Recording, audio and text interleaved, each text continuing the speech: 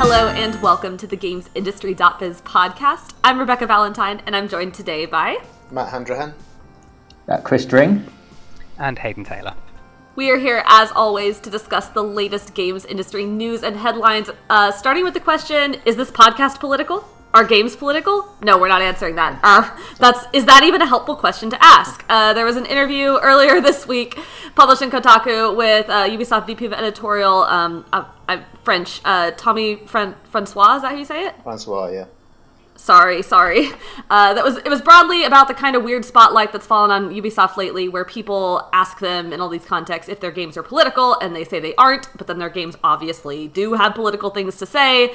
There's a lot going on in that interview. One of the points he made was that they wanted to showcase a number of different points of view across their games, not just focus on one. But I think what we want to talk about regarding this and a lot of the discussions around games like Call of Duty and Ubisoft's library is something our own contributing editor Rob wrote about today in his regular editorial, which is that asking publishers and developers the question, is your game political, is sort of an unhelpful question to ask in the first place, right? Yeah. Well, Rob's point, yeah, that's it. Yeah. We're done. Well, Rob's point, I think, and it is a helpful one. And we have to be careful here because, as Rob tends to do, he makes very good arguments that seem to kind of close down the subject altogether, and we can't allow him to do that today because we have time to fill up. But Rob's point was this, that journalists have become fixated on getting publishers to admit that their games are political, and publishers are very reluctant to apply the word political to their games, and not necessarily because their games are not political, but because the word political has become something of a dog whistle to a very loud, vitriolic part of the gaming community, which can be very unhelpful when it comes to selling your game to the public. So, in effect, both sides have conflicting agendas, and the actual valuable discussion is getting kind of lost between these two poles. I think the biggest problem with it is the use of language around this discussion is just incredibly vague. Like political, I think a lot of people interpret that as very contemporary. Who do you vote for? Sort of political. I mean, one of the comments beneath Rob's piece on Twitter is basically, I'll just find it now. It's no, Sonic wasn't about Republicans or Democrats. God of War wasn't about the Gulf War. Pong wasn't about Vietnam. It's like, that's not... I mean, Sonic the Hedgehog was about environmentalist issues. You know, there's an environmentalist message at the core of that game. It's an inherently political game. But when we talk about politics, because we use the word politics, people think of it as, you know, like the House of Commons or the Prime Minister or the Tories or the Republicans or whatever your sort of political infrastructure is in your country, and they think it's about who do you vote for. And you see it in the way that companies respond to questions about is your game political. They often respond along those lines as well. There was the case a little while ago, back in October last year, with the COO of Ubisoft Massive talking about whether the Division 2 was political, and he spoke about it. It was on stage at Sweden Game Arena in October last year, and he spoke about quite a lot of different things, but there was this thread running through it of, you know, we don't want to tell you who to vote for, and I don't think anything about the Division is even remotely relevant to who you should vote for. Like, that game is still, for lack of a better term, it's still political because it's about sort of sleeper agents who take up as armed militias when, like, society collapses. Like, there are human themes in there, and it's like, what does that reflect about our times? But it's not about whether or not you should vote for Democrat or Republican. And I think the entire discussion just gets swamped in this very, like, rigid definition of political, and it's not about that. This is exactly the argument that the Call of Duty developers made. That basically, because they weren't using specific names of existing political parties, it was therefore not a political game and never possibly could be. So, which is to say that, so there's this child soldier level, which is that being confirmed, or is that still like speculation, unconfirmed? I don't suppose it matters too much. It has a child soldier level. But because they don't say whether the child soldier is in Libya or the Congo, it's therefore not a political subject matter. That's like No, I mean, and these are strong terms, but that's if that's sincere, that's intellectual cowardice. But we know it's not. It's a corporate imperative. They're not allowed to engage with these subjects, and like Rob makes this point very well, which he says. I'll quote a little bit from him. Developers place importance on allowing players from different backgrounds to feel welcome and represented on the powerful themes and messages they hope will resonate. You know, what you or I might call the politics of their games. These developers are very smart people. They sit down and they figure out these storylines, and they know exactly what they're doing and the political weight of what they're doing. We're not dealing with sincere, good faith responses here, which makes it difficult to talk about, I think, because what we're really dealing with is the stakes around using a single word in application to any game made by a AAA publisher in 2019. Because that word, as Hayden illustrated, gets leapt upon by people that basically don't have a very good understanding of what that word actually covers. I don't think it helps either. And I actually kind of agreed with a lot of what Tommy said in his Q&A, a little bit. Well, at least the bit where he was talking about how they like to present loads of different viewpoints and sort of lead the gamer to sort of come up with their own conclusions. I think with video games, more so than you get in film, and more so than you get in actually films, like a scriptwriter, a producer, a director, they come together, they come up with a story, and then they hire people bespoke for that project. You know, books tend to be written by one or two people, and same with music. Whereas games are built by teams, companies.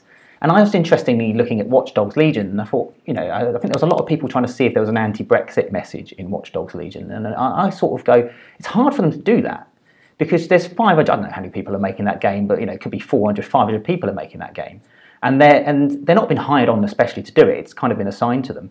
One of the studios working on it is Ubisoft Reflections, which are based in the northeast of England, which are overwhelmingly voted for Brexit. So you end up having these sort of situations where, if as a creative director, do you sit there and go, no, we're going to deliver this sort of political message, this opinion, this idea of vote for X or Y, which I think some people mistake the conversations for, even though the majority of the company, not even the majority of the company, some people in this team may not agree with that, may not be happy with that, be unhappy working on a game like this.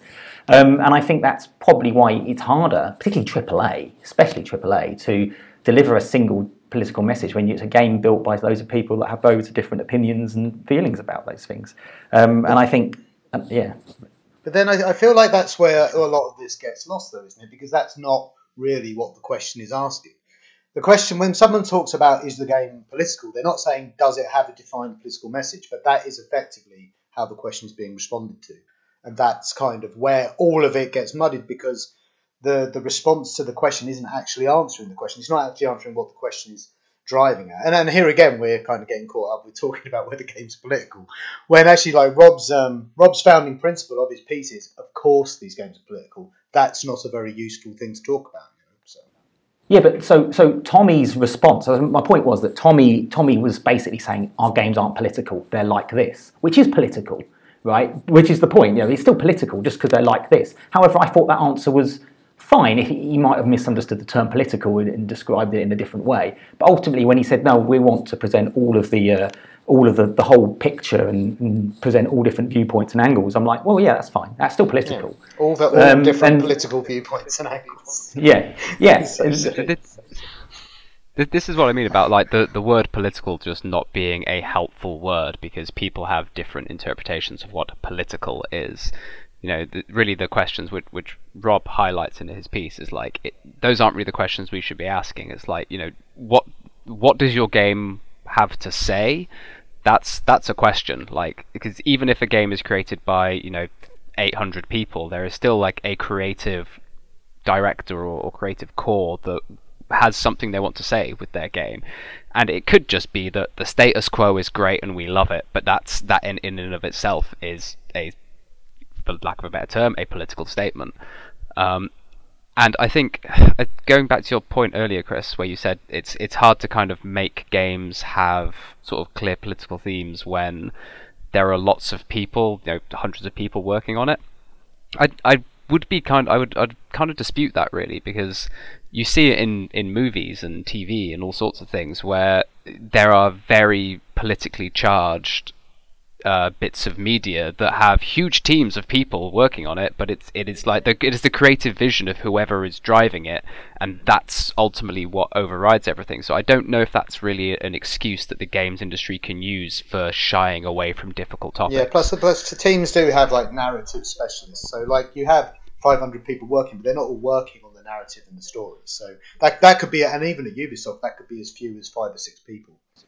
Yeah, no. So, but TV shows and films are created bespoke. Those teams, there's not a company that makes TV shows. Well, there is, but there's about 5 people working on that company, and then they hire people, specifically for that project. It might be a pro-Trump video. You need to hire camera people, special effects people, all that kind of stuff. But and those people have to make a decision on whether or not they work on that project, because it's a freelance industry. Whereas the games industry, actually, on the whole, particularly the AAA industry, it isn't. So when you're forcing, 100 people at Ubisoft Reflections to make a game, you're going to have an unhappy team if that game is specifically. But that isn't the point. I mean, the point that was me sort of going. Tommy's point about the games allow you to explore loads of different avenues, which I think is fine in AAA. You're going to get that because people who make those games are all different types of people in all different countries, and they'll all have different views, and they're all working on it together. They're paid a salary. They're not told, hey, do you want to work on the anti-Brexit game? They're being told to. But ultimately, my point wasn't so much about that. It was that I kind of agreed with Tommy's point, and there was a lot there of a backlash from people about him sort of dismissing the journalism side of things. But even if a game does have a political message, or even a message of any description, it could be an environmental message, like take the new game by Patrice Désilets. It's an environmentalist message, that game. And, he actually didn't want to tell me what the message was. When I interviewed him, he said, it's got this environmentalist thing, but I don't want to tell you it. I want you to play it. I want you to play it and discover it. And if I've got a message in this game, and if I've got a message in this game, I want you to discover it. I want you to understand it and appreciate it. I don't really want to tell you it in an answer, in an interview. I want you to experience the game and discover that message and understand it and appreciate it. Yeah, and that's another reason why. It's another reason why when you get some developers that sort of come along and sort of go, they go, if the game does have a particular political message that aligns with one side, they want the other side to play it as well. And so if somebody told me that Watch Dogs or whatever, it was a pro-Brexit game, I wouldn't want to play it. But if somebody said to me it's a game that sort of explores Brexit, I'd be interested in that. But then isn't that the point, right? Why can't Ubisoft just say we are engaging with Brexit and the aftermath of Brexit as a subject? We'll show all sides. That makes it a political game. This is the thing. This is the cowardice at the heart of the way the AAA industry is responding, is that they are just saying no, it's not political, and they're outlining their reasons why, and their reasons why illustrate that it is. They're contradicting themselves. Yeah.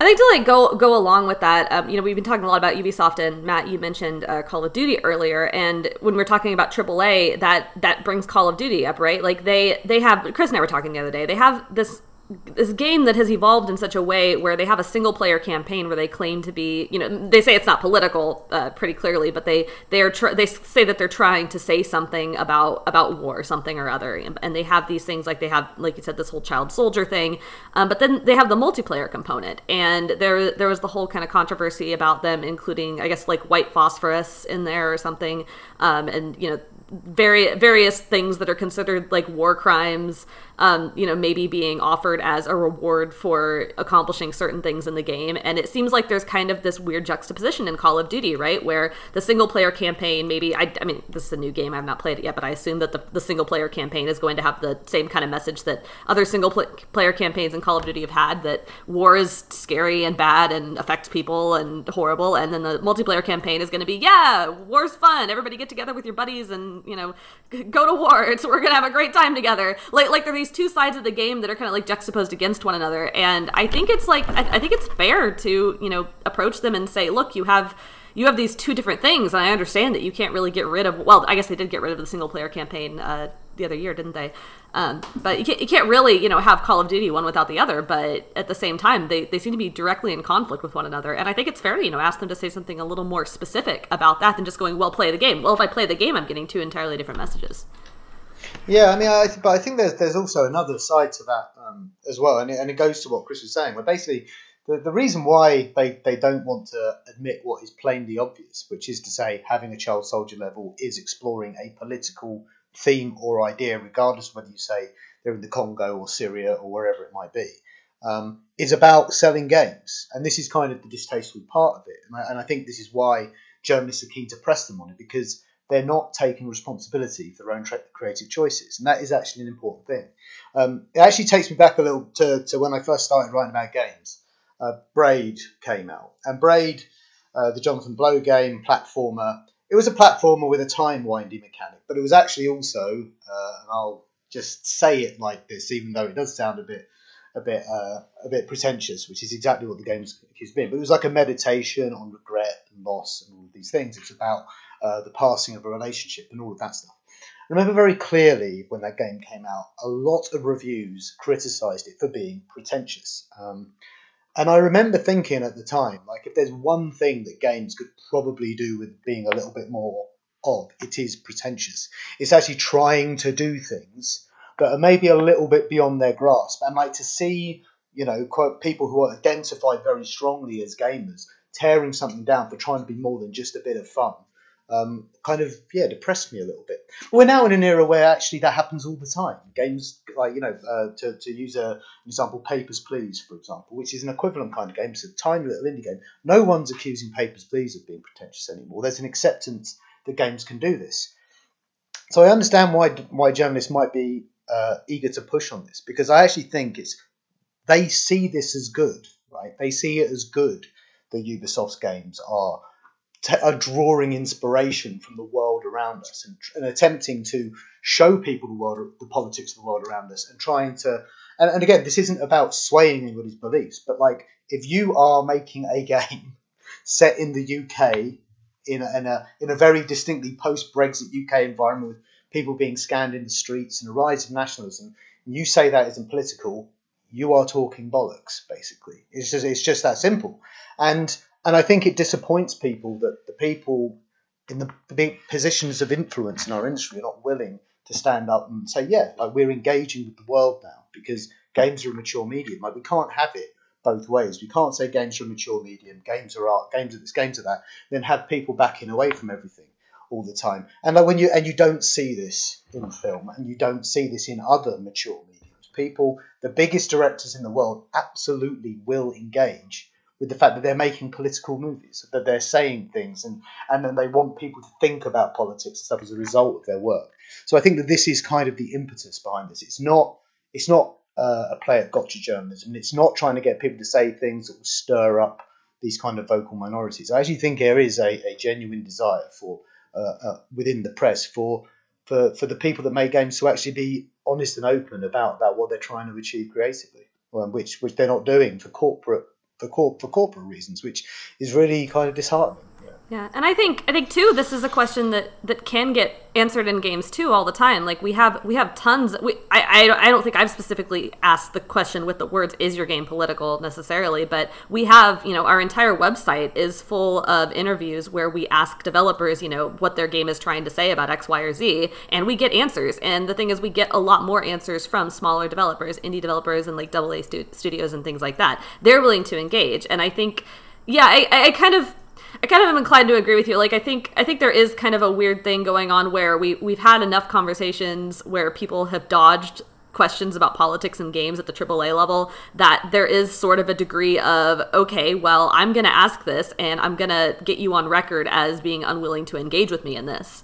But at the same time, is kind of the fact that they aren't willing to engage in that question. And I think if I went up to a smaller developer kind of at random and said, hey, is your game political? They would sort of understand the intent behind that statement and be able to kind of answer, or at least say, well, not in a broad way, but here are some specific things it has to say. But here there is kind of a weird thing where AAA is just, kind of, wiggling around with it. And there was the weird thing. I was trying to think of this earlier, but there was the Q&A back in like June or July with Francois as well, where he pretty much like went on this whole thing where he said that, yeah, we're not necessarily trying to, say anything with our games. And then like 4 days later, I think someone from Watch Dogs said specifically, yeah, we're absolutely trying to say something. And it was just this kind of weird, like contrast with what he had said just a few days earlier within the same publisher. I mean, I read Francois' comments, and I think we're arguing over semantics, because Ubisoft did say their game was political. They said it wasn't, and then they said, but we're doing this, which, okay, is them misunderstanding or misreading the term political, or taking the term political in a different way. But they did say that their game was political. I'm trying to find it. I got this answer from Alan Core, and I asked him about the politics in Brexit. And he said, and he was talking about how, I'm trying to hopefully find it. I can't find it in front of me at the moment. But he was basically saying that he's talking about how it's all about, it discusses mass surveillance. It talks about governments taking advantage of their people. It talks about how we're using technology to take greater control of people. We're looking at the people protesting and why they're protesting and why they're angry about their lives. It's a worldwide thing. It's not just a UK thing. What we want to do is watch us to give these keys to the players to explore all these things and understand them and maybe discover them a little bit. That's political, right? He's given me an answer. I asked him what the game was about, and he gave me an answer. As far as I'm concerned, that was him engaging with the question. But it's just because they use the term, they start off by saying this isn't political. I think we immediately jump down the throat of that and actually don't read the full answer and go, well, actually, it is political because you've just said it. Yeah, but then I think it's based later on the question you asked, and I think you asked the question which is roughly what Rob's saying, right? Whereas if you don't say, is this political, but you say, okay, are you going to show the hardship of life as a child soldier? The Call of Duty team will reply, of course we're going to show the life hardship, we're going to show this, we're going to show that. That is a political answer. You're just not scaring them by asking them directly, is your game political? You're trying to engage them with the subject matter of the game. And this thrust of Rob's piece is all, stop asking this question, because all it does is give them an out. And I completely agree with you, Chris, save in one way, which I actually don't. I think that we are arguing over semantics, but I think it's the publishers that have done that. The publishers introduce the semantic merry-go-round to it, because they're like, our game isn't political, but it does do all of these things, and that isn't how we define political. I do feel like they kind of know that there is political is a broad term, but there is a way of getting out of engaging with it in that way but again, it's about the question they're being asked too. So I think both sides have a part to play in this semantic nature of this argument. Well, I deeply look forward to the flood of extremely well thought out answers we're going to get in the next 6 months as journalists start asking different questions other than, is this political? Yeah, I think I guess we've wrapped this topic up now, but I think kind of the main distinction is, like, I think when you ask, when publishers get asked, is this game political, I think they confuse it with, is this game propaganda? Because a lot of them feel like we're not telling you how to think, we're just showing you something. And you do see that quite a lot. Again, the COO of Ubisoft Massive, there's a quote here from when he was speaking about the Division 2 a while ago. We're not going out and saying you should vote for that person or you should not do this, but it's a political statement, of course, and we think that's important, but we're not writing it on somebody's nose. And I think that's it. When we sort of discuss political, people think, what are we telling you to think, rather than here is something to think about. And that's, I think, like the bog, or like the tar pit that this discussion has kind of, like this wider discussion across the industry has just got really, really bogged down in. It's this distinction between propaganda and sort of being engaged with sort of political themes and what's going on in the world around us. Yeah, sorry, I know we're trying to kind of wind this down, but that is kind of another thing that came up both in that discussion and in multiple of Francois' talks about it.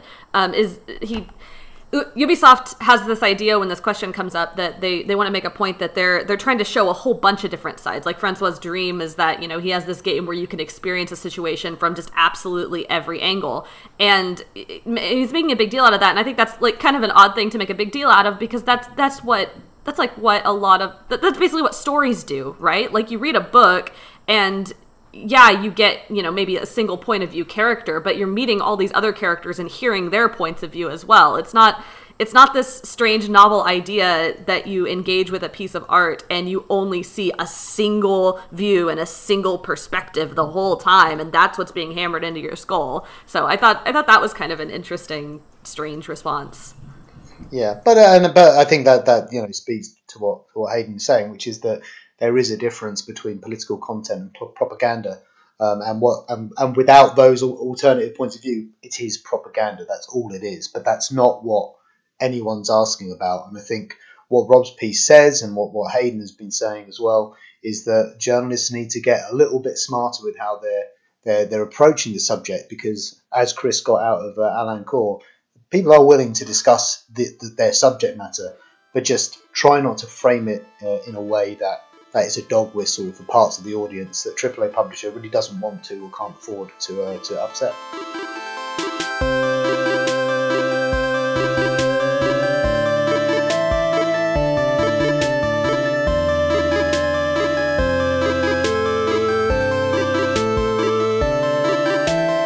All right. Well, on a slightly, actually an extremely different note, we also wanted to talk today about Nintendo's mobile portfolio, which got a new edition last month, Dr. Mario World, and we got some data the other day about how that's been doing. Hayden knows about that. Does Hayden want to talk about that? I do, and the diagnosis is not good, I'm afraid.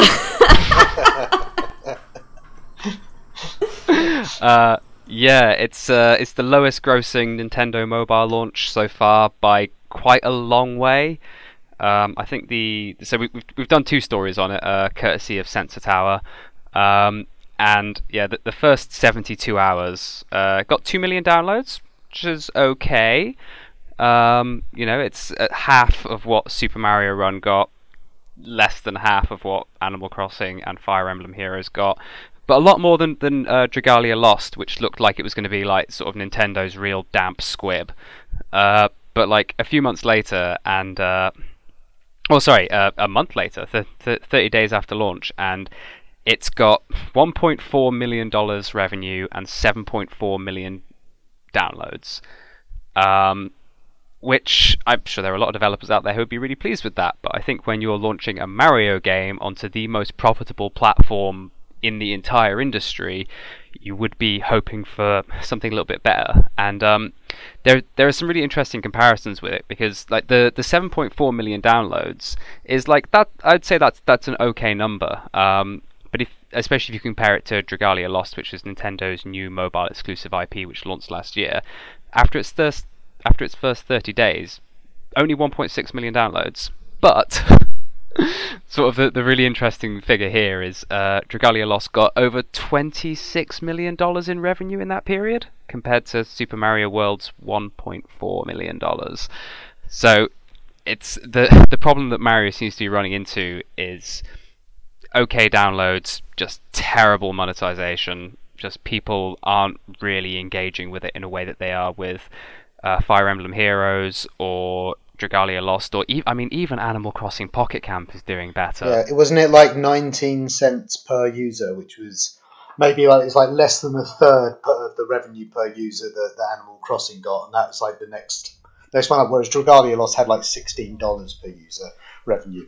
It's like $16.50 for Dragalia Lost, and like you said, 19 cents per install for Dr. Mario World, and it seems like Nintendo really struck big with Fire Emblem Heroes and have been kind of not really sure what they're doing since. Like, I think Dragalia Lost is quite a measured success. Like, when you take the numbers at face value, it doesn't look great, but it's worth remembering that it's only available in fairly limited regions. I can't remember off the top of my head, but it's available in maybe like 9 or 12 regions, something like that. It's also its own IP, right? Like, it didn't... I would expect a Mario game to do really well because it's Mario, but Dragalia Lost is just its own thing.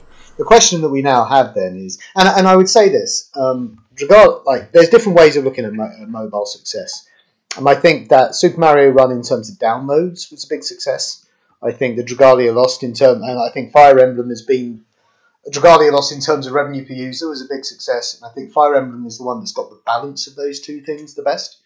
But actually, you would expect any Mario game to be earning more than 20 cents revenue per user. And I would say, I would expect any Mario game to be downloaded more than 7 million times in a month as well. Mario is the single most recognisable character in video games. And Super Mario Run across 1 month was downloaded a lot more times than Dr. Mario.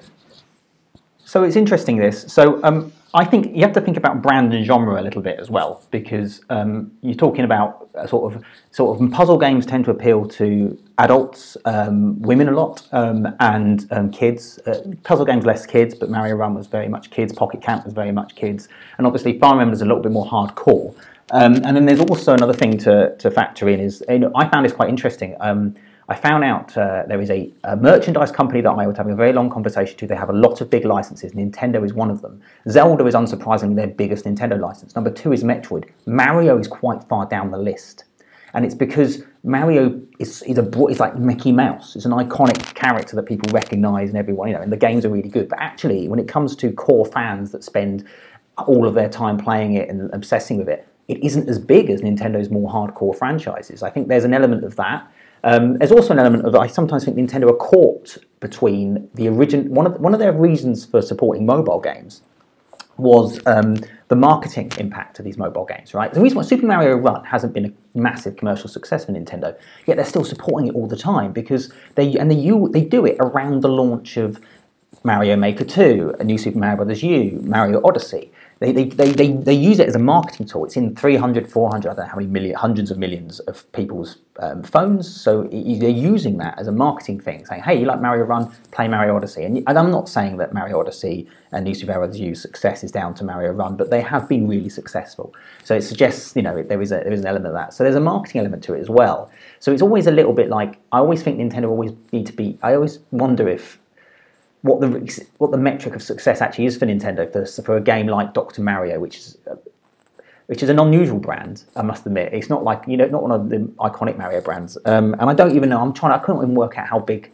I'm starting to wonder if maybe Nintendo are better off with some of their more hardcore games than they are in terms of making money than they are in terms of Mario Kart or Pokemon or Zelda or anything. Or maybe not Zelda. It's quite core, but some of their more casual there. If Yoshi's not a great character for mobile, but actually maybe Metroid might be.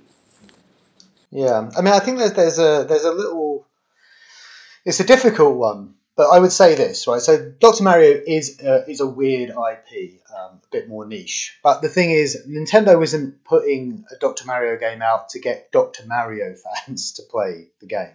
They're putting Dr. Mario out to get people that recognise Mario to play the game.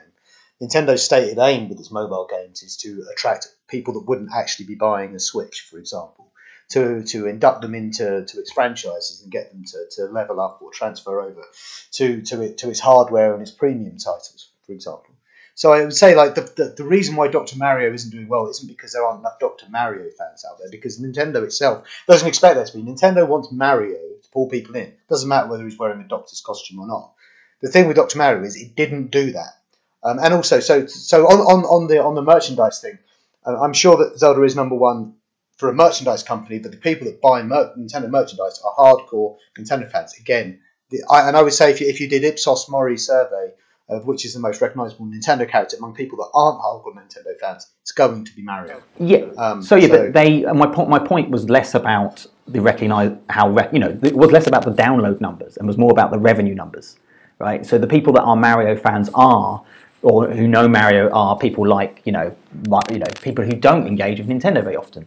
They're not that many hardcore fans that will be playing this game obsessively and want to spend money on it and that kind of stuff. They're the sort of more casual fans that perhaps aren't the whales that spend significant sums of money. And when I was talking about Dr. Mario being an odd IP, I don't mean the Mario IP there. I meant the genre. If you're going to hook people into Mario, puzzle game perhaps isn't the thing that's going to sell it to people. But Mario Kart probably is. Mario Run, it was downloaded by huge numbers of people. Clearly was, even if the monetization model didn't work, which is a shame because I actually thought it was really good.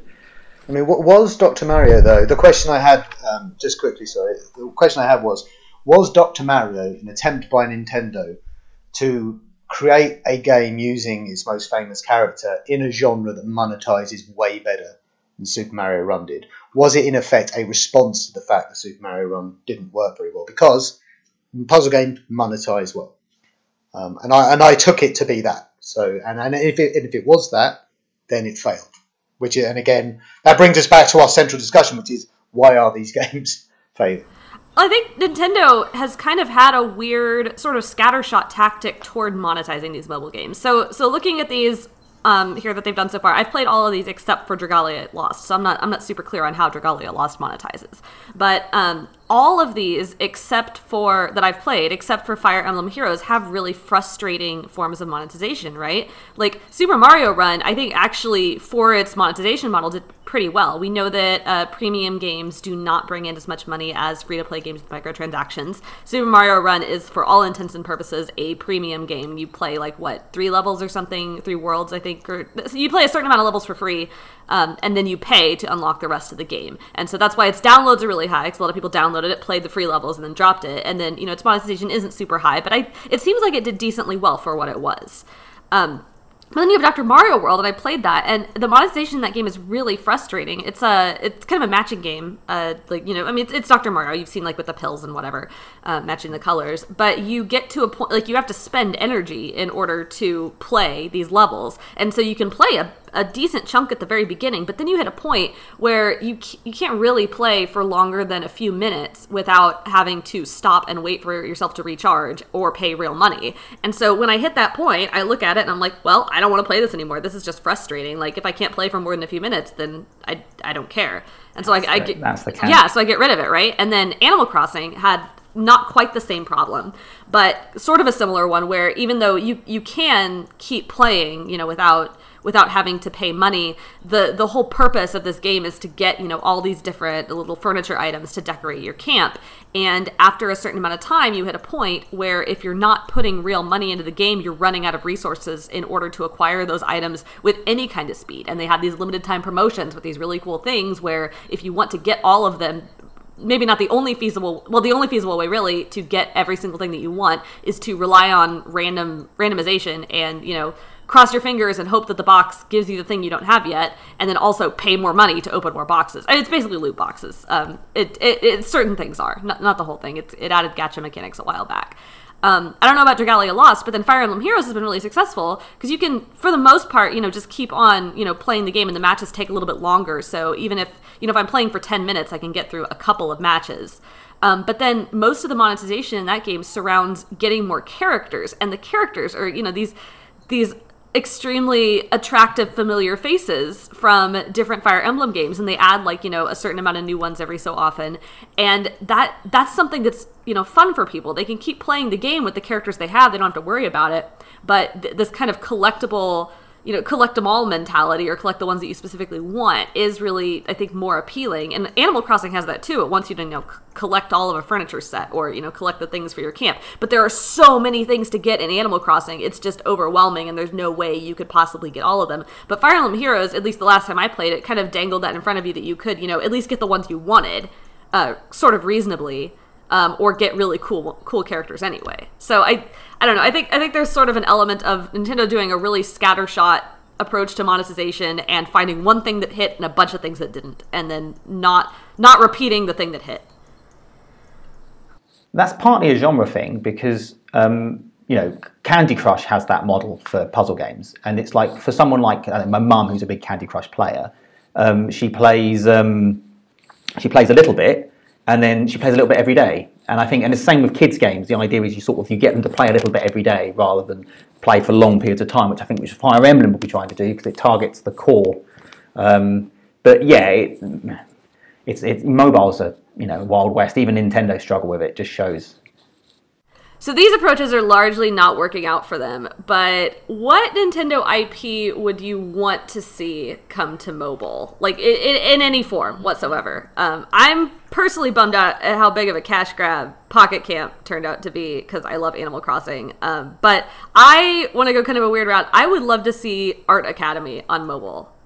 What happened to Art Academy? I mean, I've never heard of it, so that's probably... What? No, it was on the DS, and I think this would not work on mobile at all because it kind of requires a stylus to do right. But so like Art Academy it's a Nintendo IP, and you draw things, and it like teaches you how to draw well. I think like the regular Art Academy games were kind of challenging, but there was a Pokemon Art Academy that was the best. It was like simple, cute, geared towards like kids and casual people like me who can't draw. So I would love like an Art Academy game on mobile with Nintendo characters, you know, like draw Yoshi, draw Mario, like that'd be really great. But yeah, you need like a stylus for it to work, and so that probably wouldn't be good. Yeah, well, I've got two actually. I'm not even a big Nintendo guy, but I think Advance Wars would work quite well on mobile if you didn't have to worry about the business model at all. Advance Wars would probably work for the same reason that Fire Emblem would work. Yeah, exactly. I mean, and then that could be one. But actually, the one I'd like to see most is WarioWare. There's a mobile series called, I think it's called like Hidden My Game by Mom. It's like this. It's made in Japan. It's very sort of poorly translated, as you can tell by that. And you're a kid who wants to play video games. His mum's very strict and doesn't want him to play video games. And it's a series of like image puzzles. And you've got to find where the console is in the room before your mum catches you, basically. And it starts out fairly simple and then becomes increasingly bizarre and weird in terms of how you need to discover the console, the things you need to avoid to do it. It's great. I mean, there's like 5 of these games. Take about an hour to get through, and it reminds me so much of WarioWare. And obviously, like companies like Nintendo don't think in those terms when it comes to mobile anymore, because it's all about how do you monetize this thing. And I don't think there's any real way of, well, I don't even want to get into how you would monetize a WarioWare game, but that's really what I want mobile games to be. I want them to entertain and delight me for like an hour and a half, and that's it. I don't want to play them month after month, day after day after day. But that's kind of not really what mobile has turned out to be for big companies. But I think WarioWare could be fantastic on mobile. At least it could definitely eat up a train journey in no time at all. For me, I mean, obviously, I jokingly answer this question with Excite Truck, because Excite Truck is one of my favourite games Nintendo ever released. They did a sequel to it and never released it in the UK, and I was very, very, very upset. But actually, it wouldn't really work well on mobile because it's a racing game and they're often not great. I would say probably Mario versus Donkey Kong. Those sort of mini marching games they do I love those games. They're good fun. They're quite entertaining, as is like things like Box Boy, although I feel you need a controller for that. Those sort of strange sort of puzzle games that sort of appeared on the 3DS and the DS and stuff, they would work really well on mobile, and you wouldn't even need to do much to get them to work. Yeah. You said racing games would not work on mobile very well, but they're apparently doing a mobile Mario Kart, so I guess we'll see, right? Yeah, wouldn't it be depressing? That won't be for me. Wouldn't it be depressing if it was just like they just ripped off CSR racing and you just had to choose which car parts go on your cart and then the cars race themselves? Wouldn't that be depressing? Well, I think they do race themselves. I think in Mario Kart you do. I think that's how it works. Excite Truck was all like raging high scores. But I think in Mario Kart, it's a bit like... I hated Angry Birds Go. I really hated that game. I know it's done very well from Rovio, so, you know, but I hated it. And so I know Mario Kart on the iPhone or whatever will probably do really well for Nintendo, but I'm not remotely interested in it. But it's not for me, because I've got Mario Kart 8 Deluxe. I think the only mobile Mario or Nintendo game that I would be interested in would be one that's basically just Twitter, but instead of being full of like Nazis and angry video gamers, it's just like people from Nintendo characters, and you know, they just tweet little things about what they're doing about their day, and I could like become best friends with Luigi, and we could like chat to each other and like share selfies of our days out and stuff like that, and just kind of something I could just endlessly scroll through as I just kind of like stare and just contemplate, you know, the inevitable So like end. Miitomo, but not with real people. Yeah, right. It's just the Miiverse. Yeah, basically like Miitomo, but not with real people, and just all of Nintendo's famous characters just on a big Twitter-like thing that I don't have to like really play. You just kind of infinitely scroll down. Super Twitter Brothers. Yeah, Super Twitter Brothers. That's definitely my sort of speed when it comes to mobile games. Weirdly enough, that does sound like quite a Nintendo idea, so maybe you'll see that. Yeah. Yeah. Get in touch, Nintendo. Call me. Mario Instagramming pictures of his dinner sounds exactly like something Nintendo would do. Wow, I deeply want this game now. Thank you, Hayden. On that note, you can always go back and listen to previous episodes of this podcast on all good podcasting platforms, and you can and should get your daily dose of news and insight into the world behind games at GamesIndustry.biz.